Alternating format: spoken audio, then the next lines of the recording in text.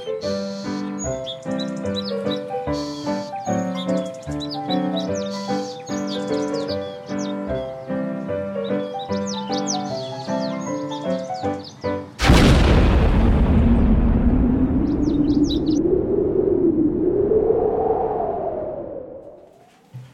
you ready, Danny?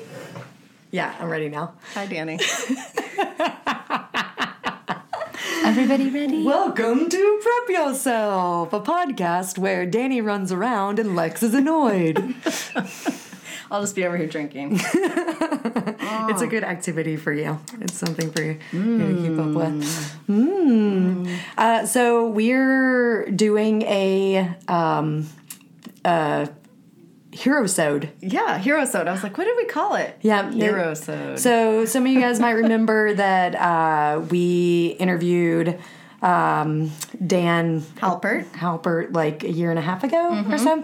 It's a really great episode, but not as good as this one's gonna be. Oh my gosh, it's like Herosode / Survivorsode. We have Anne Varghese, right?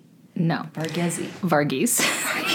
Whoa! We should have gotten that set before this started. And this is where our unprofessionalness shines through. Hi, Anne. My name is Alexis Holzer, and this is Danny Nielsen. It's a tricky one. I like Danai, if you could. Danny Nielsen. God. Or Diane sometimes. Okay, and a couple of things you should know about this podcast. We can't talk. We say nothing right. I use vocabulary incorrectly constantly, so feel free to let me know if I'm saying a word that is not an actual English word. I was going to say, is this all in English? Yes, I mean, for the most part. Or if you want to let me know if I'm saying a perfectly good, like, Danish word, but I think it's in English, you're welcome to tell me. I was just saying she might know a lot of languages. You don't know. I do. How many languages do you know? I speak French. Okay. Awesome. Yeah. We? From Cameroon? Mm-hmm. Okay, so we know Anne because Anne was in the Peace Corps with our friend Kevin, who is a super fan of the podcast. I don't think that he listens Shout out to Kevin.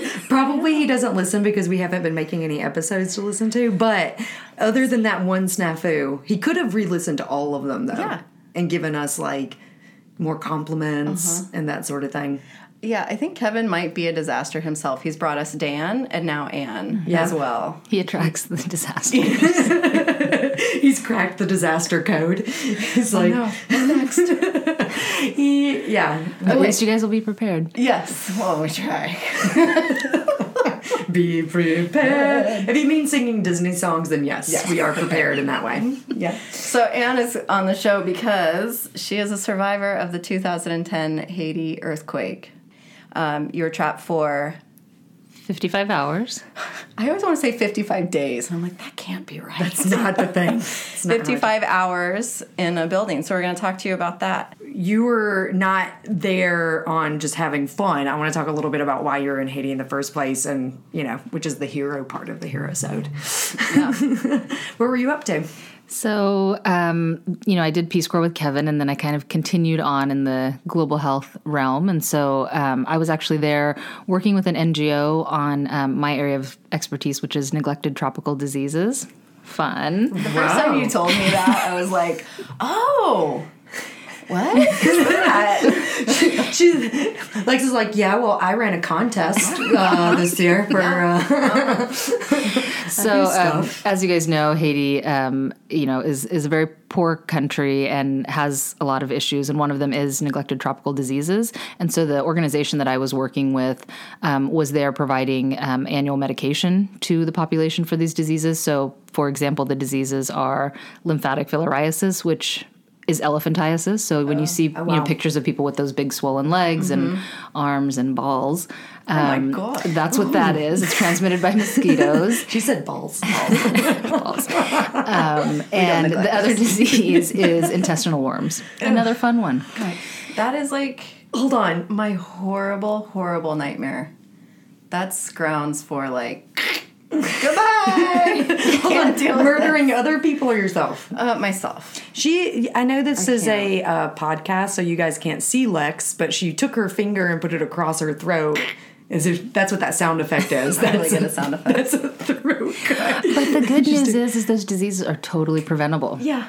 Okay. So that's why we were giving through like the medicine. clean water and medication and it's all a those preventative things. medication that you give the population once a year. So our NGO was helping the government of Haiti implement that program. So on an annual basis, we would go to more than on an annual basis, we'd go to meet with the partners in Haiti. And that's what we were there for, was sort of an annual partners meeting. And so it was us and a bunch of other partners from the U.S. and different places, and then the Haitian Ministry of Health and partners that we had there. So when you say other people, so this is like a crowd of international people who also deal, so not just the U.S., but other people who are coming in to help? For this project, it was mainly U.S. supported. And Haitian, nice. Yeah, and Haitians. So we were actually in a hotel, the Hotel Montana, which is pretty much in Port-au-Prince known as like the best hotel. It's where a lot of expats usually stay. We weren't actually staying there, but we were there for the meeting. So we had like been at the meeting all day. And then we actually had some other colleagues that were joining us for dinner. So even though we weren't staying at that hotel, we had kind of like broken. And then when the earthquake struck, we were actually walking across the lobby on our way to dinner. So there was a group of us. It can happen at any moment. Anywhere. Before we leave just what you're doing there, do I need to be worried about having this medication if I'm going to Haiti to make sure I don't get intestinal worm situations? No, this is generally for populations that are exposed For a long time. I just want to make sure I don't get any of these. But if you were to get something like that and come back to the U.S., it's very easily treatable. I'm just going to call you anytime I don't feel good. I just was on a flight. Well, the interesting thing is, Haiti is on the island of Hispaniola, which is bordered with DR, and like that's where everyone goes for tourism, and it's such a different part of the island, because Haiti is not really set up for tourism, but it could have been. It's a beautiful place and all of that, but just with all the political stuff and earthquakes and cholera and all the rest, it has just really not caught a break and just kind of like constantly been beaten down. Yeah. But one thing I will say is, part of my work there was with the Haitian people, and they are amazing. Some of my favorite colleagues that I've ever worked with, and I work all over the world. So that in that respect, Haiti was an amazing place to work. What is the local cuisine like in Haiti? Like, what's the thing to eat? The local cuisine, I guess it's like a lot of like rice and sauce, and then somewhat seafood because it is an island. Right. So yeah, I would often have my colleagues take us out for local food, local beers. Nice. Yeah. Mm-hmm. They're into it. So how long had you been there when it hit? So this trip, I'd probably only been there a day or two. So I would go to Haiti frequently, maybe 3 times a year at least, but for short stints, like a week at a time. Mm-hmm. And sometimes I would stay in Port-au-Prince for meetings. And then my favorite part was when I actually got to go out into the more rural areas, because Port-au-Prince is not a very charming city. Okay. So going out into the rural areas where, you get to actually see the beauty of Haiti and meet, the local people and interact on a more local level. That was what I did on some of the trips as well. Awesome. So let's set this up a bit. Okay, so if you don't remember what this earthquake is, it happened in 2010, so almost 10 years ago. It happened on January 12th. It was a 7.0 magnitude earthquake. Is that big, Danny? It's pretty big. It's pretty large. Yeah, that's a large magnitude earthquake. We're recording this one day after a 6.3 magnitude off the coast of Oregon. Right. So, and there was tsunami alerts immediately after. So it was a 6.3, about 180 miles, and nothing came. There was no, nothing got ruined. There wasn't a tsunami, but it was interesting to see all of the apps on my phone work, mm-hmm. where it's immediately there was alert, earthquake alert for this earthquake app that I have on my phone because of Kevin. Disaster. He's he's the Nicolas Cage National Treasure person of disasters for us. I don't know what that meant. Anyway, I will make it come back, and we'll also need to watch National Treasure and talk about it. So that happened, and then I had a FEMA thing that came up, and then immediately the news like popped up and, you know, like people tweeting about it and the local meteorologist stuff. So it was really interesting to see modern day, like how much this is like beep, beep, beep, beep.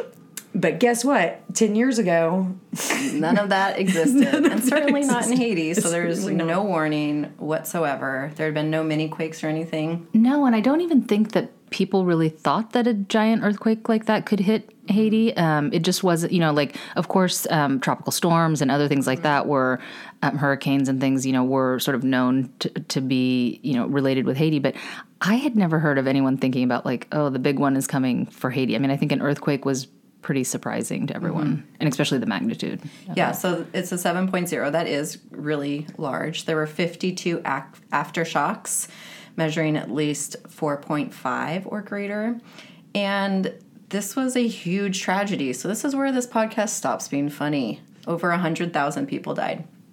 And the Haiti is government, one estimate. I mean, I've heard as high as like 250,000. Yeah, so the death toll estimate between 100,000 and over 300,000 by the Haiti government. So there's a lot of like controversy around did it cause it, or, you know, I think in countries where there's a lot of poverty, it's hard to tell how many people were or even knowing lost. what the population is. Like we can't even get our own like count like of people. Census. Yeah, our census can't even get done. Much That's less another in podcast. much less somewhere where there's you know, less organized kind of hospitalization and all of those things. And yeah, and even kind of on a darker note, I mean, you know, I think part of the reason was initially after the initial few days, like people were sort of being buried in mass graves, and so it was hard to keep track at that point of, you know, the actual numbers.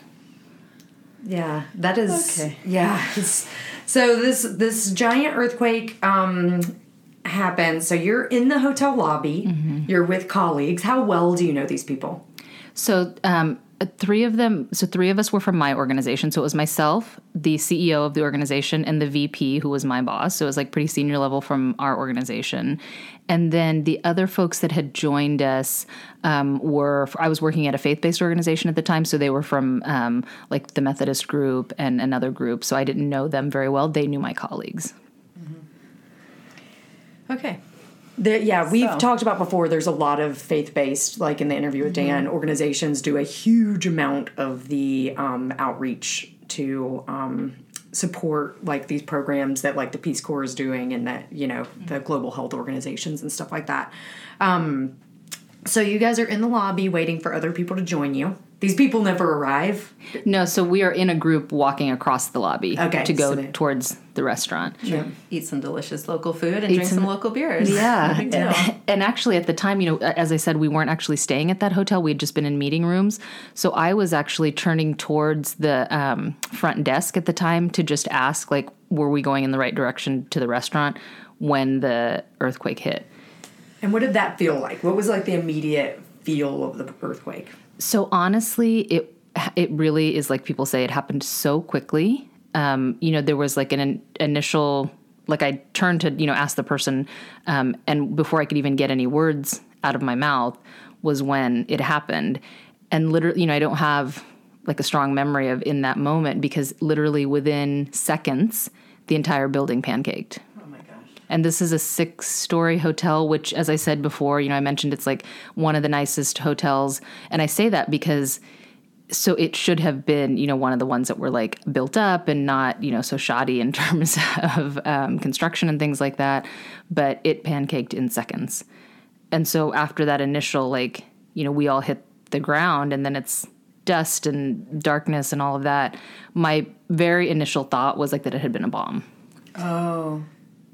Because that would make more sense. Like you said, no one ever talks about earthquakes there, and because it's like a really like kind of the posh hotel, seems like a possibility.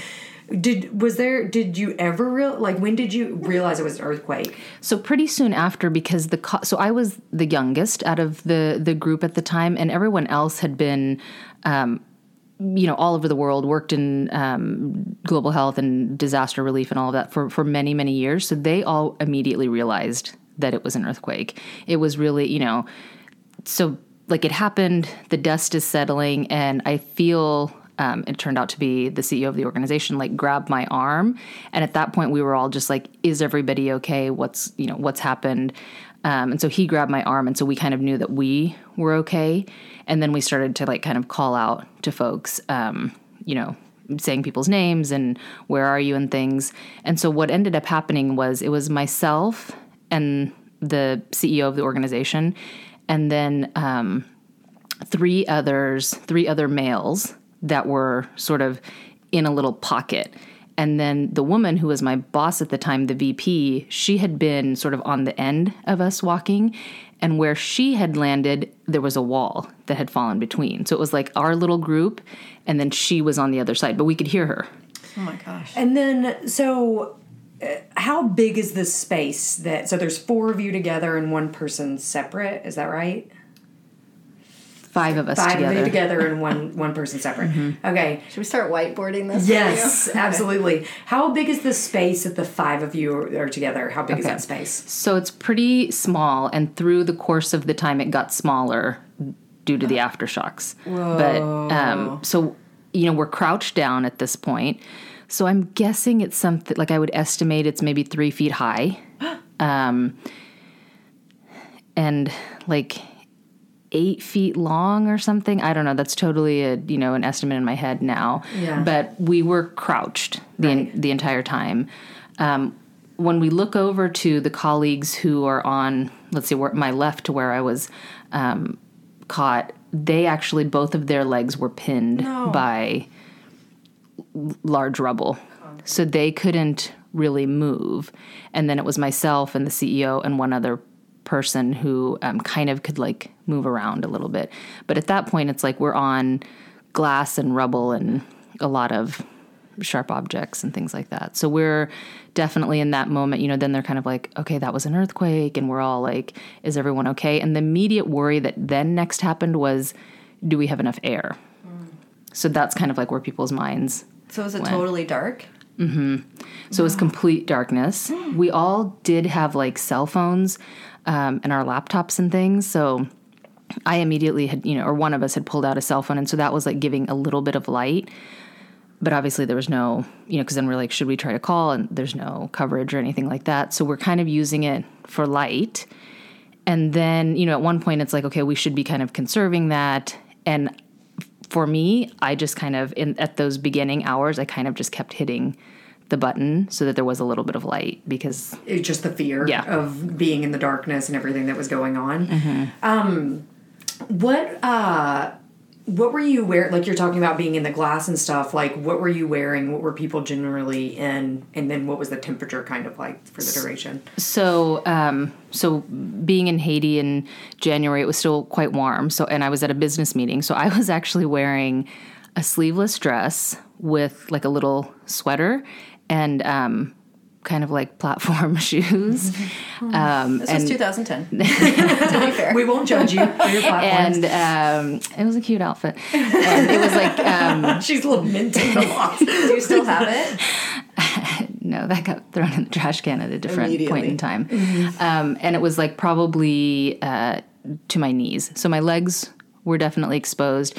Now the sweater part I mentioned because that comes in handy later. Okay. When I need it for certain things. Okay. So we might come back to that. Yes. Okay. And then the gentlemen who were in there with you, business suits, like business attire, or is it more casual kind of conference? I don't really remember, but I'm guessing business casual. Okay. Like pants and, either short sleeves or long sleeves. And was it cool? Did the temperature essentially stay the same the whole time? Because you're kind of tropical, like in that.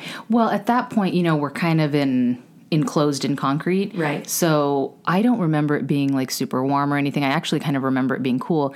And the reason why I had said the thing about we were wondering if there was enough air was at some points we could feel like a tiny breeze of air that came in. So that gave us hope that like there is some air coming in and out, even if we can't see where it's coming from or feel it. Right. So how long until the aftershocks happened? They started that first day, for sure. Like, in our minds, we also were kind of like, okay, well, this is Haiti. It's not that far from the U.S. and people know that we're here. Help is going to come really soon. Like we were not really, we didn't understand the magnitude of what had happened, obviously, until, yeah. So we're thinking, okay, this is a terrible situation we're in, but help is on the way. So that was kind of in our mindset, at least the first day and a half. So we're thinking, we're going to start, the cavalry's coming and all of this. And people know we're here in this hotel. Like there's must be diplomats and other people here. Like there's going to be help, if anywhere in Haiti, there's going to be like immediate foreign assistance coming here. So that was kind of like keeping us going. The aftershocks then started and were pretty regular. And that was definitely frightening because, as I said, the space started to kind of get a little bit smaller through the 55 hours because it was settling. And then also the shaking, would continue to make it just a little bit smaller. So like where I was sitting after a few aftershocks, I could tell that I was crouched a little bit more than I was, 2 hours ago or whatever. So we could definitely that happening. And that also confirmed that it was, in fact, an earthquake. Mm-hmm. Once the aftershocks were happening. Mm-hmm. And other than the aftershocks, were you guys hearing any other noise? Like, were you hearing vehicles and, like, movement? So, no, but we did hear another person who was actually trapped in an elevator, like, I don't know how many feet away from us. But as we were shouting for help, at some point, he also answered back. And this was another American guy. He actually subsequently wrote a book called Unshaken about his whole experience. What? Oh, wow. Yeah. He was also with a faith-based organization. And we could hear him, and he definitely had some sort of injury, but he could talk. And, throughout the experience, we kind of would shout back and forth to just make sure that he was okay. Just to have a human voice. Yeah. When a story got too long, that'd be me. That'd be the way they hush me up. Oh, we got a call for the elevator guy again. Yeah, like maybe we'll have a different story now. The person who was on the other side of the wall, how well could you hear each other? Like, did that also feel very separate for her? We could hear her very well. Oh, nice. And so, it was just that we couldn't see her. She was separated from us. But it ended up being very important that she was actually separated from us because she, later in the story, is the one that made initial first contact with the rescuers because she had a little bit more room to move around. Surprise everybody and gets rescued. Whereas we were like in this space that there was nowhere to go. Uh-huh. So she was able to be like, there's 4 other people or 5 other people on the other side of this. Sort of. Yeah. Mm-hmm. So the 2 people that were pinned, did they require first aid? They would have if we had any. They were in quite a lot of pain and in distress. And so, and they couldn't move and we couldn't really see too much of what was going on, but we knew it was bad. Mm-hmm. And through the course of the hours there, one of them in particular really started to lose it in terms of his mental capacity and, all of that. So that was definitely hard to watch because we could see that we were kind of losing him. Mm-hmm. And in fact, after the whole experience, there were 2 people in the group, both of those who had been pinned, who did not make it. Whoa. That's, I imagine horrible. Him going through shock and all of that stuff and also just the entire situation and you're pinned, like. Mm-hmm. And he was quite a large guy. He was probably 300 pounds or something like that. So he definitely was having a lot of other distress. And actually, during the rescue part of this, he was the last one to sort of, be attended to by the rescuers. And he actually went into cardiac arrest and didn't make it out of the space. Whereas the other gentleman, he was able to be pulled out, and then he was airlifted to a hospital in Miami, and then subsequently passed there. Oh my gosh! Wow. So it's take a minute. But like during all of this, so it sounds like we're probably like in a panic the entire time, but it's hours. So we are talking, we're laughing, we're telling stories. You got to pass the time somehow. We're telling stories about like our families. everyone there except for me had kids. Oh my gosh. So they, and families. So they were all like sort of talking about their families, and then we were all talking about like places we'd traveled, and sometimes singing, sometimes praying, sometimes just, crying. So there was like the whole gamut of feelings and all of that going on. That, one thing, you were on your way to dinner. Mm-hmm. Did you have food? Was there any snacks? What happened? I mean... So there was nothing really. So we didn't have any water. We had, the CEO had in his briefcase, I think it was 2 blow pops that he carried with him like for his kids, and they happened to be in there. And so at one point, I think we all shared those. And then he also had kind of an issue with arthritis in his hand, so he had a bottle of Aleve, and we were doling that out to the 2 that were injured, which if you can imagine, like that type of injury, and we're like, here's one Aleve for, the next hour. Oh, man. Yeah, so, but that was all we had. Uh-huh. Okay. So carry those protein bars. I know.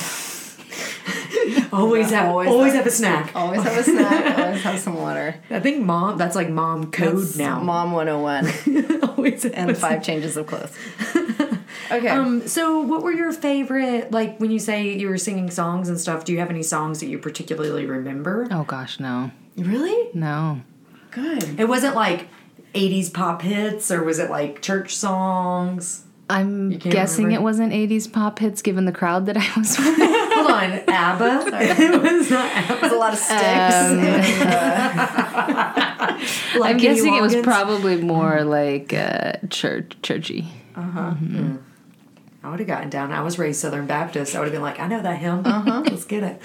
Let's do it, guys. Okay, so it's like, hour 1, 2, 3, 4, 5, like... How many hours till you said, so the initial...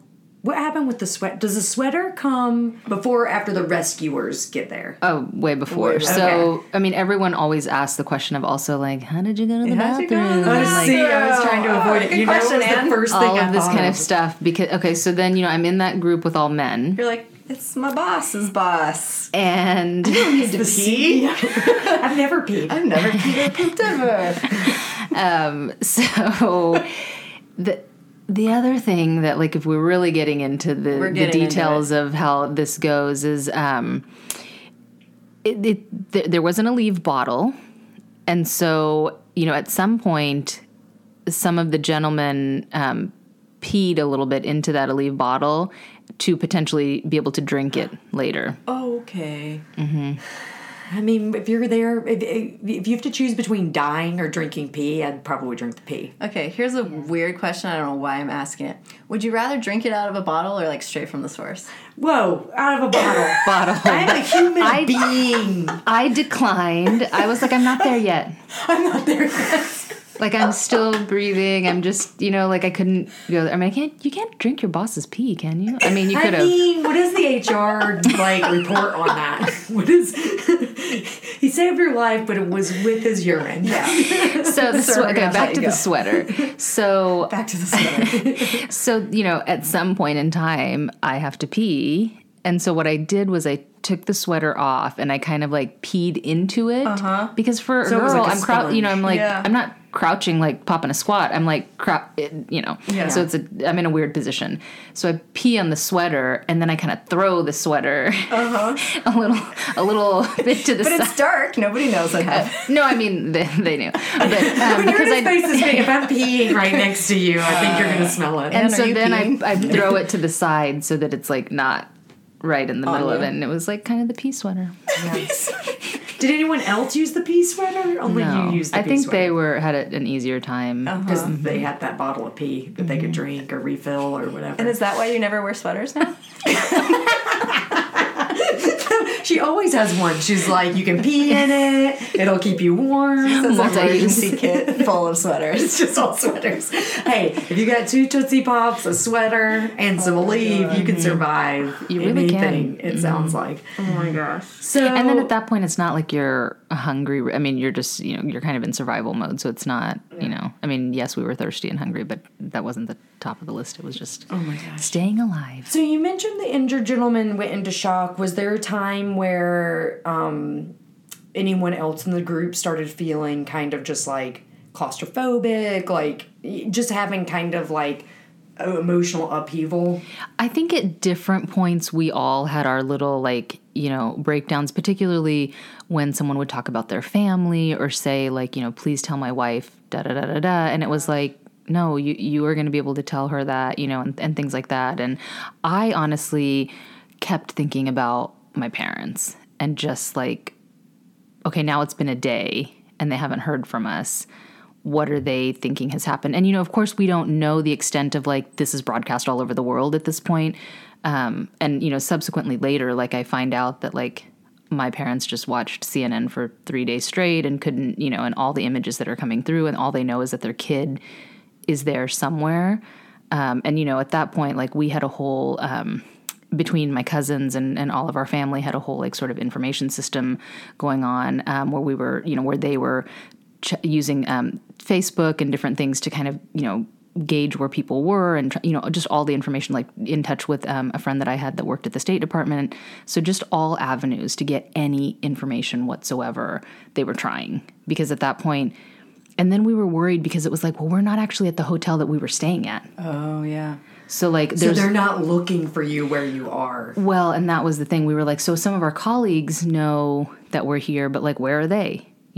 They're somewhere in Port-au-Prince too. So the thought of just like my family not knowing what was going on for me was really, that's hard. Mm-hmm. And we've talked about before, like with the, in Hawaii where the false alarm happened with the bomb coming in or whatever. The nuclear missile. False alarm. The power of Twitter now, like where there's such instant, like there are many people who know like immediately about disasters and stuff because it's such like a vibrant system as opposed to where it was a decade ago. So it's interesting to hear though that even then there was already that like, we're using every single piece of information we have and everything to connect together our family and kind of like create this force from thousands of miles away to find out as much as they can of where you are and what you're doing. Did they find out anywhere before the rescue time that you had been at a different hotel? Like, was there enough information that they had started piecing together where you might be? Yeah. So at some point, my Haitian colleagues who had left the meeting and knew that we were having dinner but didn't stay to join us, he was okay. And so he had kind of like transmitted back to the home office when he was able to, that this is where they are. And he was coming back to the site of the hotel every day, trying to understand what was happening. But at that point, like everything had been cordoned off and sectioned off, so he couldn't really get anywhere near it. But he knew that we were there. So he was like transmitting a bit of information to the home office, and then the home office was transmitting it to our families. So at some point they did know, and there was a Facebook page set up that was for the Hotel Montana specifically. And so it was like anyone connected to the Hotel Montana, they were posting there. So they had a little bit of insight, but it wasn't totally confirmed. Absolutely, yeah. And probably no one wants to take responsibility for being like, well, it's a pancake now. It used to be 6 stories, so I'm sure it was always just like, there are people working on it, and this is... And I'm sure looking at it from the outside, if you see like aerial views of what it looked like in the weeks following, you wouldn't think that anyone could survive it. So... when you said that it well, also you're in a 3-foot tall...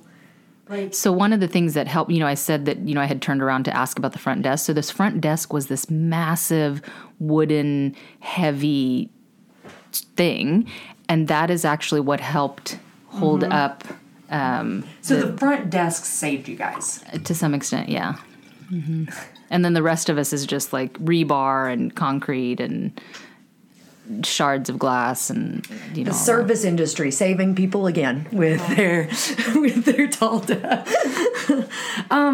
Okay, so let's start talking about how do you even get the glimpse of there might be someone coming?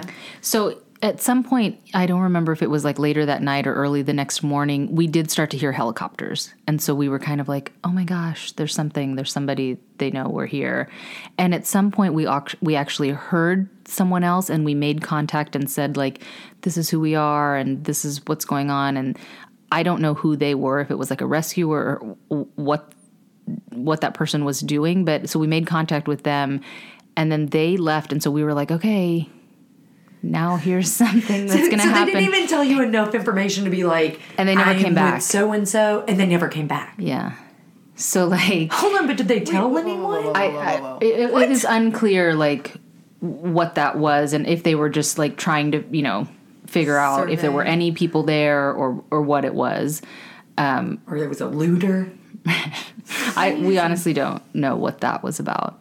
So you hear someone, you get all excited, and then don't hear anything. For how long after that? So then it was hours. So that was like the second day. So then the hours are continuing to pass. And then I feel like in that second day is when we started to lose a bit of hope, because we're like, this has been a long time now.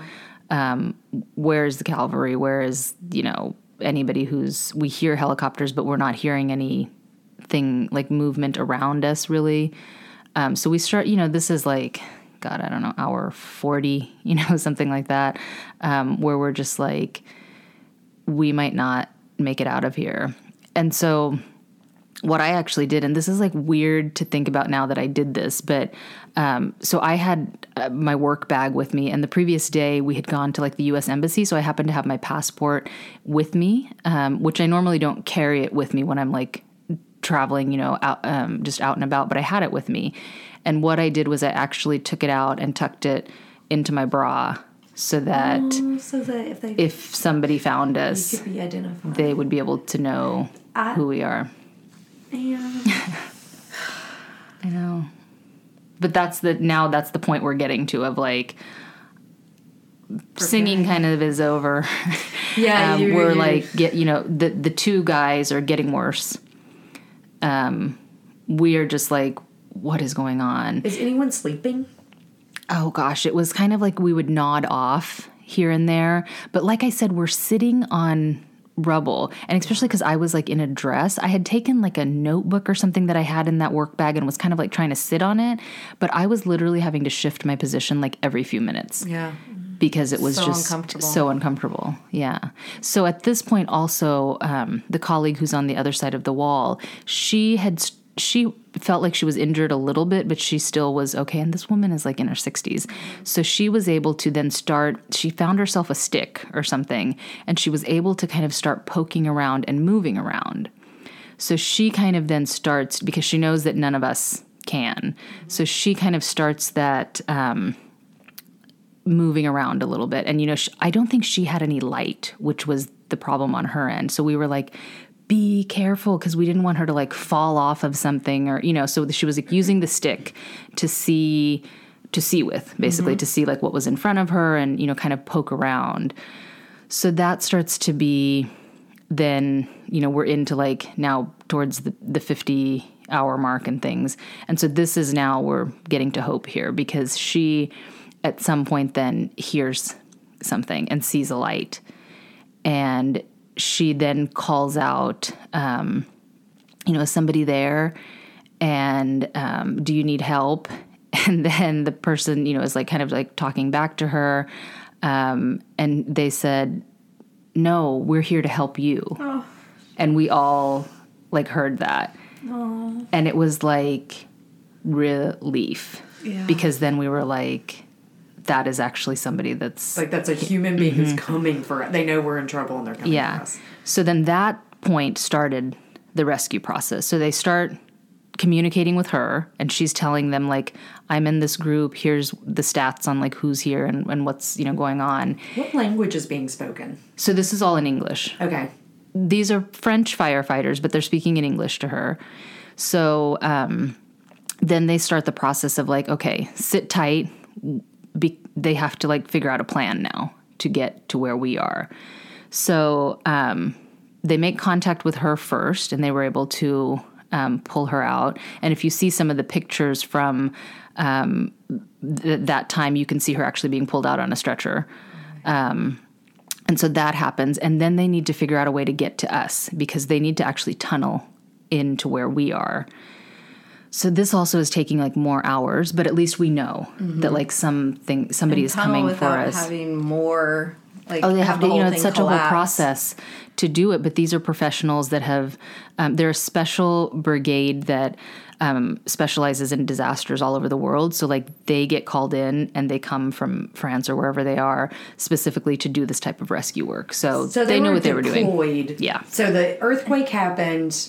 They're wherever they are in the world, and either at home or doing some other disaster, and they are deployed directly to there. Do you know how big the brigade is? Like how many? No. One distinct thing that I remember about like the guy who eventually ended up coming into the space that we were in was he was a tiny French guy, and it was actually because of his size, he's often able to get into spaces where others can't. Is that's this incredible. the same brigade that saved the soccer team? That was I have no idea. I mean, I'm sure there's more than one. Ooh, because I think good that question. was a French I think that was also a French firefighter team. Yeah. When you say that, so they're tunneling in through the wall that was separating you from the other lady, or from a different point. It seems like it was a different point. At this point, I have knows? no idea because afterwards, looking at the building, I was like, you couldn't even make heads or tails of like how they were able to find us.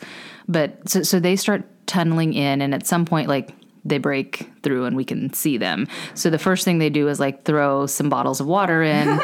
And they're like, easy, but drink, So we start passing that around. And you pass them your pea sweater. Yeah. You're like, you can use that if you need it. Do you have wine? There's a good local beer. I've heard about this local beer. You get that in here. Stat. So they start, tunneling in, and then they're going to start to extract people. So the guy that's sitting closest to where they are, he was the first to go out. And so Did you do anything before, like, we made it? Like, was there any sort of, like, in the movies when they're like, we made it, you guys. I'll never forget hugs. Like hugs that are just reaching out and touching each other because you're like... No, really, I think the moment for me was when we heard him say, no, we're here to help you. Uh-huh. I think for us, that was like the sigh of like, okay, this might be over at this point. I mean, it was nowhere near being over. But did you cheer? Was it like when people clap when the plane lands? No. There was no clapping? These movies are full of crap. They really are. I feel like I've been lied to. Yeah. I feel like I've been lied to. They don't talk about the pea sweater in the movies. They're going to now. Yeah. When we do more pea sweaters. Prep yourself the movie. Can you play me in that movie? Oh my gosh, please. If you could please play Lex. Okay, so they start like pulling. So he pulls the first person out. So he's like, so what they do is they have him kind of like lay on a stretcher so they can like pull him out that way. So that's fine. Then it was going to be my turn. So I go to do this, and this is where being a woman really gets in the way, because it's an extremely small space that they're pulling us out of. So You're like, I have hips. I don't even know how tall it is, but so I'm going through, and then it gets to my boobs. Oh no! And You're I couldn't. trapped by your boobs? Mm-hmm. No. Yeah. So then it was like not safe to like try to like squeeze through. So then he was like, so you're going to have to go back, and we're going to have to open up the space by like another, whatever it was, half inch or something like that. And I was like, no. You're like, just pull it. You're like, just pull my arms. Just pull my arms. So then I do end up going back. And then the CEO at the time, like he was able to be pulled out. So then at this point, the firefighter comes into the, what I'll call the hole, I guess, comes into the hole, and he starts attending to the other two gentlemen. And they give me this, those foil blankets. So they give me one of those, because then they start using a welding tool, and there's like sparks flying everywhere to try to get the space a little bit bigger. And so then at the time, the guy who came into the space was a French speaker, and he was trying to communicate with the two that were somewhat delirious and only English speakers. And so then I was doing a little bit of translating for them. What are the chances that a French, like an English speaker, would have to, your boobs stop you from getting out of the hole because they didn't even know that they were going to need your lingual help? First of all, I way to go on being bilingual. That really helped at that moment. Be prepared. Obviously, you are a very intelligent person and are doing like important work in this whole story. You're like traveling the world and you're like studying, saving people, saving people, all those things. But the fact that your womanhood and your giant brain are like the crux of the story. I thought you were going to say giant boobs, but yes, brain also. Hey, be kind to yourself. I'm here on the itty bitty committee.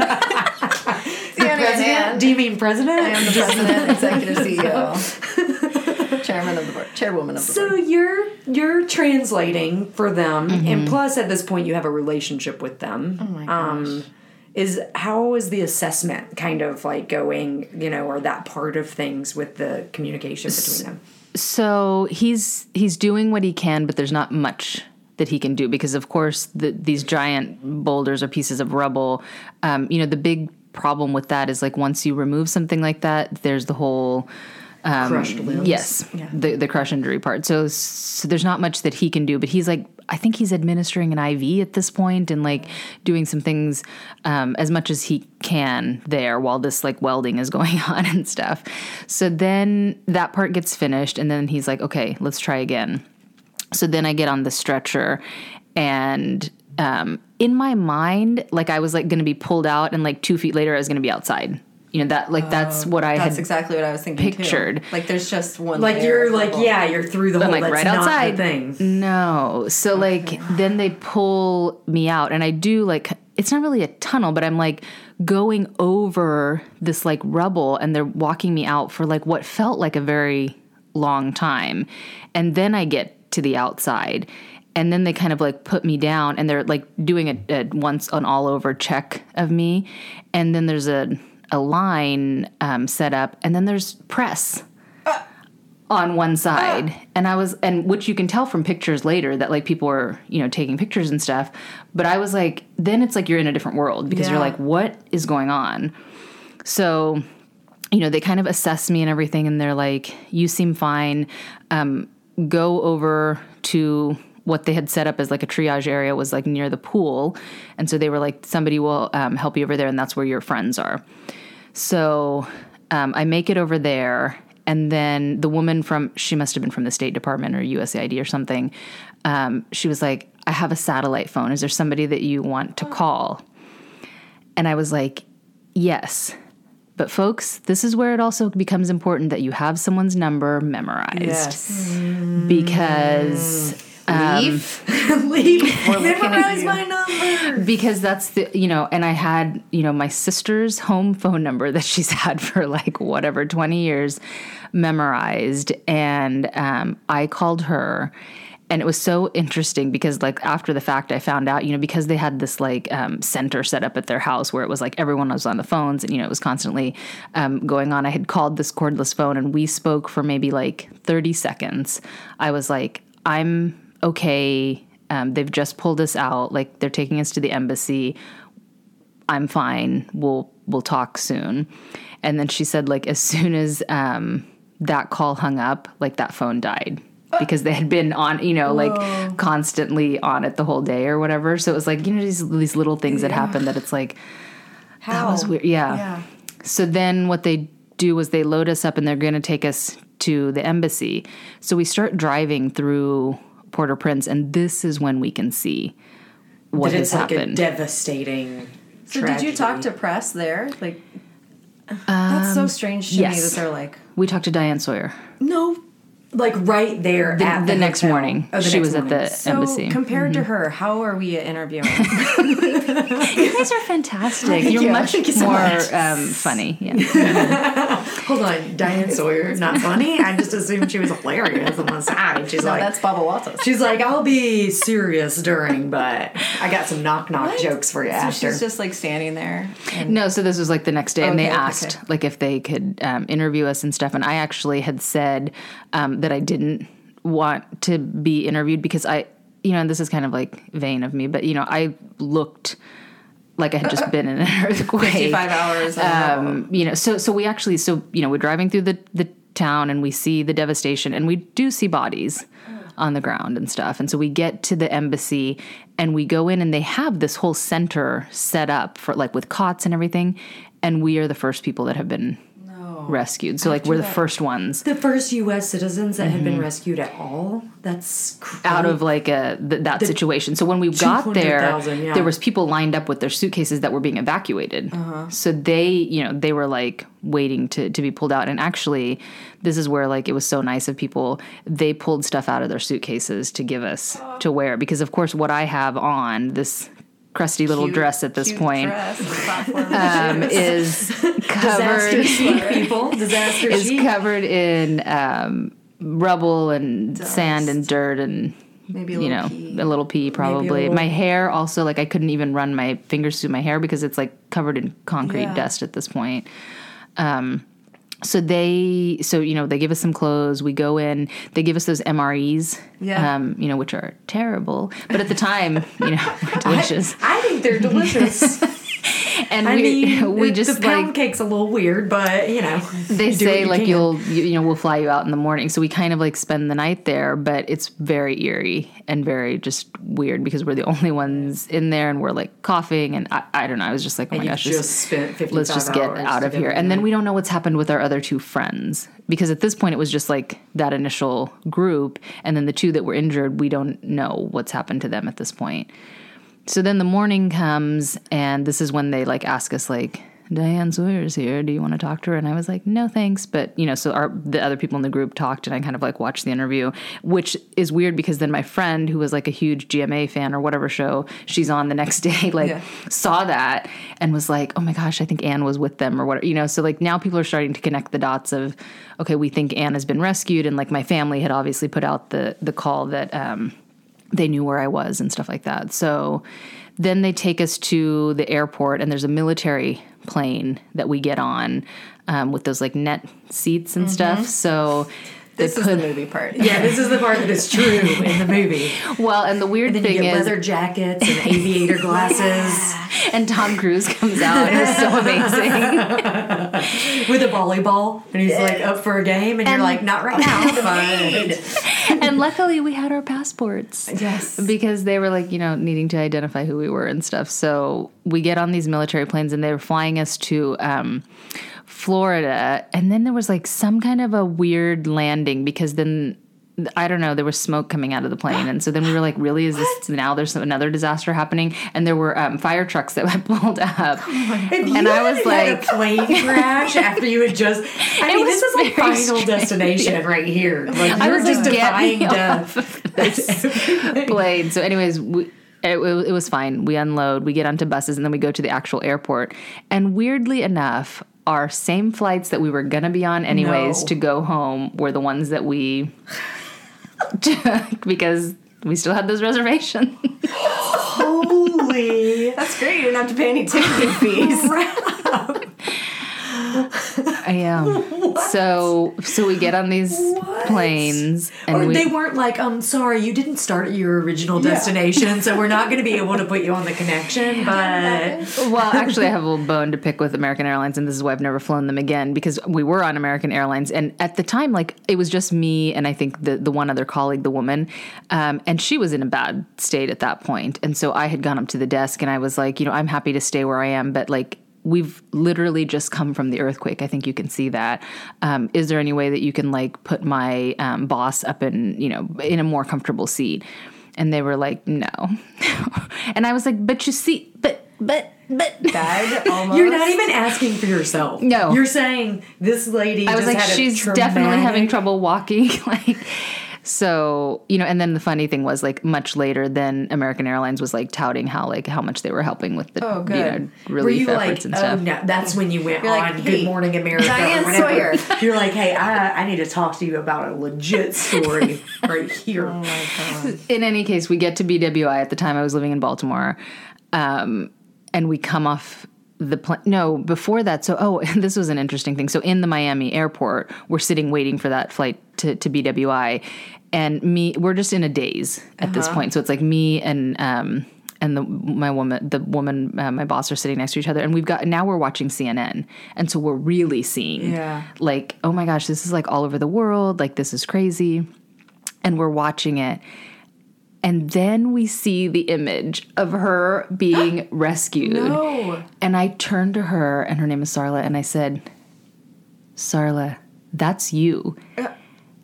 And she looked at it, and we both were just like, WTF, like, I am watching myself on the news, and this and flight that's like attendant also when it won't even struck, give me first like, class. this is something bigger than we ever had imagined of what had happened, because we're just seeing, at that point, it's like on a constant 24-hour loop. Yeah. This is the only story. Yes. Like, it's the biggest, story that's happening. And so... See, that's why you're different from us. If we had been in that, we'd been like, everybody's must be talking about this. Mm-hmm. I've been in a small space for 3 days almost. Well, it was just the magnitude of the earthquake that, like, had never, been seen in so many years. And so, and the devastation. And at that point, like, they didn't know how many people had died. And it was just, this island nation has been hit, and, the capital city. And you saw, like, images of the presidential palace being, like, totally demolished. And the images were really... Yes. So, like, we saw that, and then we looked at each other, and we were like, just get us home. And so then we get to Baltimore, and we get off the plane, and that's where, like, our families are and our colleagues, and everyone's like, hey. So you're from Kansas, though, right? Mm-hmm. Wichita? Mm-hmm. And so did your family fly to Baltimore? No. So at that point, like, I had some cousins that I was very close to there, and I was dating someone at the time, so they were right there. And so at that point I was just like, just take me home. I just want to sleep in my own bed, because even my cousins were like, just come to our house. Like, and I was like, take care of you. You're like, no, I really just want to be in my own bed. And so I go home, and then the next day is when we actually found out about the other colleagues who had not made it. Mm-hmm. And then it was like the media whirlwind, and like I was there for a couple of days, and then I flew home to Kansas, and then getting off the airplane there, it was also the same hoopla of like, local girl like survives the Haitian earthquake or whatever, and my parents were there and all of that. And so then just started really a year of a whirlwind of just all of the media around this, and then our work that continued in Haiti. And so 3 months after the earthquake, I had gone back. Oh my gosh. And it was still just like, the whole city was a mess and piles of rubble and stuff. But we were very adamant that, like, the work had to continue and all of that. They're immunizing people. Like, after this country tried to kill you. Like, literally the island tried to, like, stop you from your mission, and you're like, I don't think so. And you're like showing up with your, like, I'm just imagining some kind of gun. Yeah, we made that earthquake our bitch. Like, I mean, it was... You're like, oh yeah, we'll get even more donations to like help us perpetuate health on this island. Yeah, so that was what happened. Amazing. So I want the French firefighters. First of all, how sexy are these firefighters compared to? I know that was your first thought as you were coming out. Like, who's good looking? Well, they were kind of little. Oh. As Frenchmen will be. It's French, yeah. They're Lex-sized. They're Lex-sized.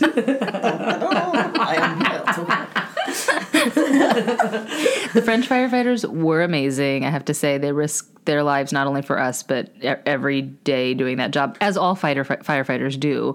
But, these guys specifically, like, go into these crazy disasters and just go all over the world, and, are... The way that even the guy, when he came into the little hole, like, immediately just started assessing everything. I felt like he was like a little computer, like, like, just figuring out, like, in his head, all of the things that needed to happen, and what he needed to communicate to his colleagues and all of that. Like, it was a well-oiled machine, obviously, as it needs to be. So and those Frenchmen are. So those guys are amazing. And as I told you guys, they're probably going to do something to commemorate the 10-year anniversary of this earthquake in January in France. So you get to go to France. I'm hoping that I will go and be able to, in person, tell them thank you. I did write them a letter to just say, hey, thanks for that. Thanks for getting me out of there. And the CEO sweater was cool. The CEO of the organization also went at some point and met them in person. But it would be great to actually meet the people that actually rescued us and just tell them thank you. Yeah. Are you going to take them some Tootsie Pops and be like, this is for your this is for your emergency kit? Yeah, exactly. Just have these. So did this experience change any of your behavior when you travel? Ooh, good question. Great question. Thank you. So a lot of people afterwards, kind of asked me like, well, are you going to travel less now? Or like, we're so surprised when I said I was going back to Haiti and, things like that. Your mom was like, no. She's like, I don't care what you've been trying to save the world about. But I always kept the mindset of like, it can really happen anywhere. And I think you just have to be cautious about where you go. And like, I mean, not only an earthquake, but like a carjacking or a whatever, like these, and especially here, now, like with all of, mass shootings, like all. Don't go to school. Yeah. I mean, so like, I just don't think you can live, in fear of doing those things. And like, to me, my work is not just a job for me. It's like really part of who I am. And I could never just not do that. So, and my work takes me to a lot of places around the world that are not completely safe or have infrastructure and things like that, but that's just part of sort of my drive to continue doing this work. So it really hasn't changed anything. I have done, so I work at the Gates Foundation and they do have like training for these kinds of things. So when we were going through the training, and they do like this, if you're in a car accident or if here's like the quick medical things you can do. And I asked the guy at that point in time, I was like, so what would you do for a crush injury? Yeah. And wow. There's like, maybe now I'll know. Yeah. There's not, a ton you can do for those types of things. I think you can be prepared. And you should be prepared, and so for a while I was like, maybe carrying a little extra stuff, but I'm like, I might not even had my bag with me in that moment or, so like, I think you just have to sort of try to keep your wits about you. And people are like, I could have never survived that. And I'm like, you don't know what you can do. Yeah. Your mind just goes to a different place and you are in survival mode. And that's all you're thinking about. And you're not even thinking in that moment of like, I need to survive. You're just like living every minute by minute, and like dealing with whatever's happening. So for me, it didn't particularly change too much. I always knew that I was going to continue to travel and continue to do these things. And I think you just have to be cautious. What about at home? You're a new homeowner. You starting stocking water? How much water do you have at your house right now? 1 gallon per day per person for 2 weeks. How much you got? I actually only just have the kit that I was given as part of my from the Gates Foundation. So I have one in my car. They give you a kit? It's just like it's like a little kit. So I have one in my car and one at home, but I don't have anything beyond that. That's really cool that they give those out is it to all of their employees or because I'm pretty sure I think everyone has one at their desk too. Oh, what? Way to go, Gates Foundation. Mm-hmm. I'm liking that. Yeah. That's really cool. And then you have a pup too. I mean, do you have like extra food? Do you have like what do you got? No. I'm going to be completely honest. No. Okay. Well, we will gift you an emergency pet bag for Gypsy, the dog, and maybe another bottle of wine or something. A bottle of wine, maybe just like a 3-gallon thing of water. Some local beers. Some local beers. Oh, man. Thank you so much. That is such a incredible story and like survival, just like the part of your story about the like talking and singing and laughing and that initial part that like earlier we were like the movies have been lying, but I do think that they leave that the humanness of like just being in a space all of a sudden where you're like we don't know how bad our situation is and we're just gonna like PMA. You can always be prepared with your PMA. positive mental attitude. Always. And I think I always felt super lucky that like I was airlifted out. And it just kept going back to the thought of like all our Haitian colleagues and like, like people that were left there with nothing. And of course we were trying to do for them, but like, then you just think how lucky you are to have the support systems that you have and things like that. So, I mean, thanks you guys for, doing the interview and for putting this story out there, but really it's to, tell people if something like this were to happen, you can survive. It's not a hopeless situation. You will find a way to survive. You did. Slowly but surely. 55 hours later. 55 hours later, slowly but surely. Keep surviving. Thanks, Anne. Yeah, you're welcome. You. Thank you.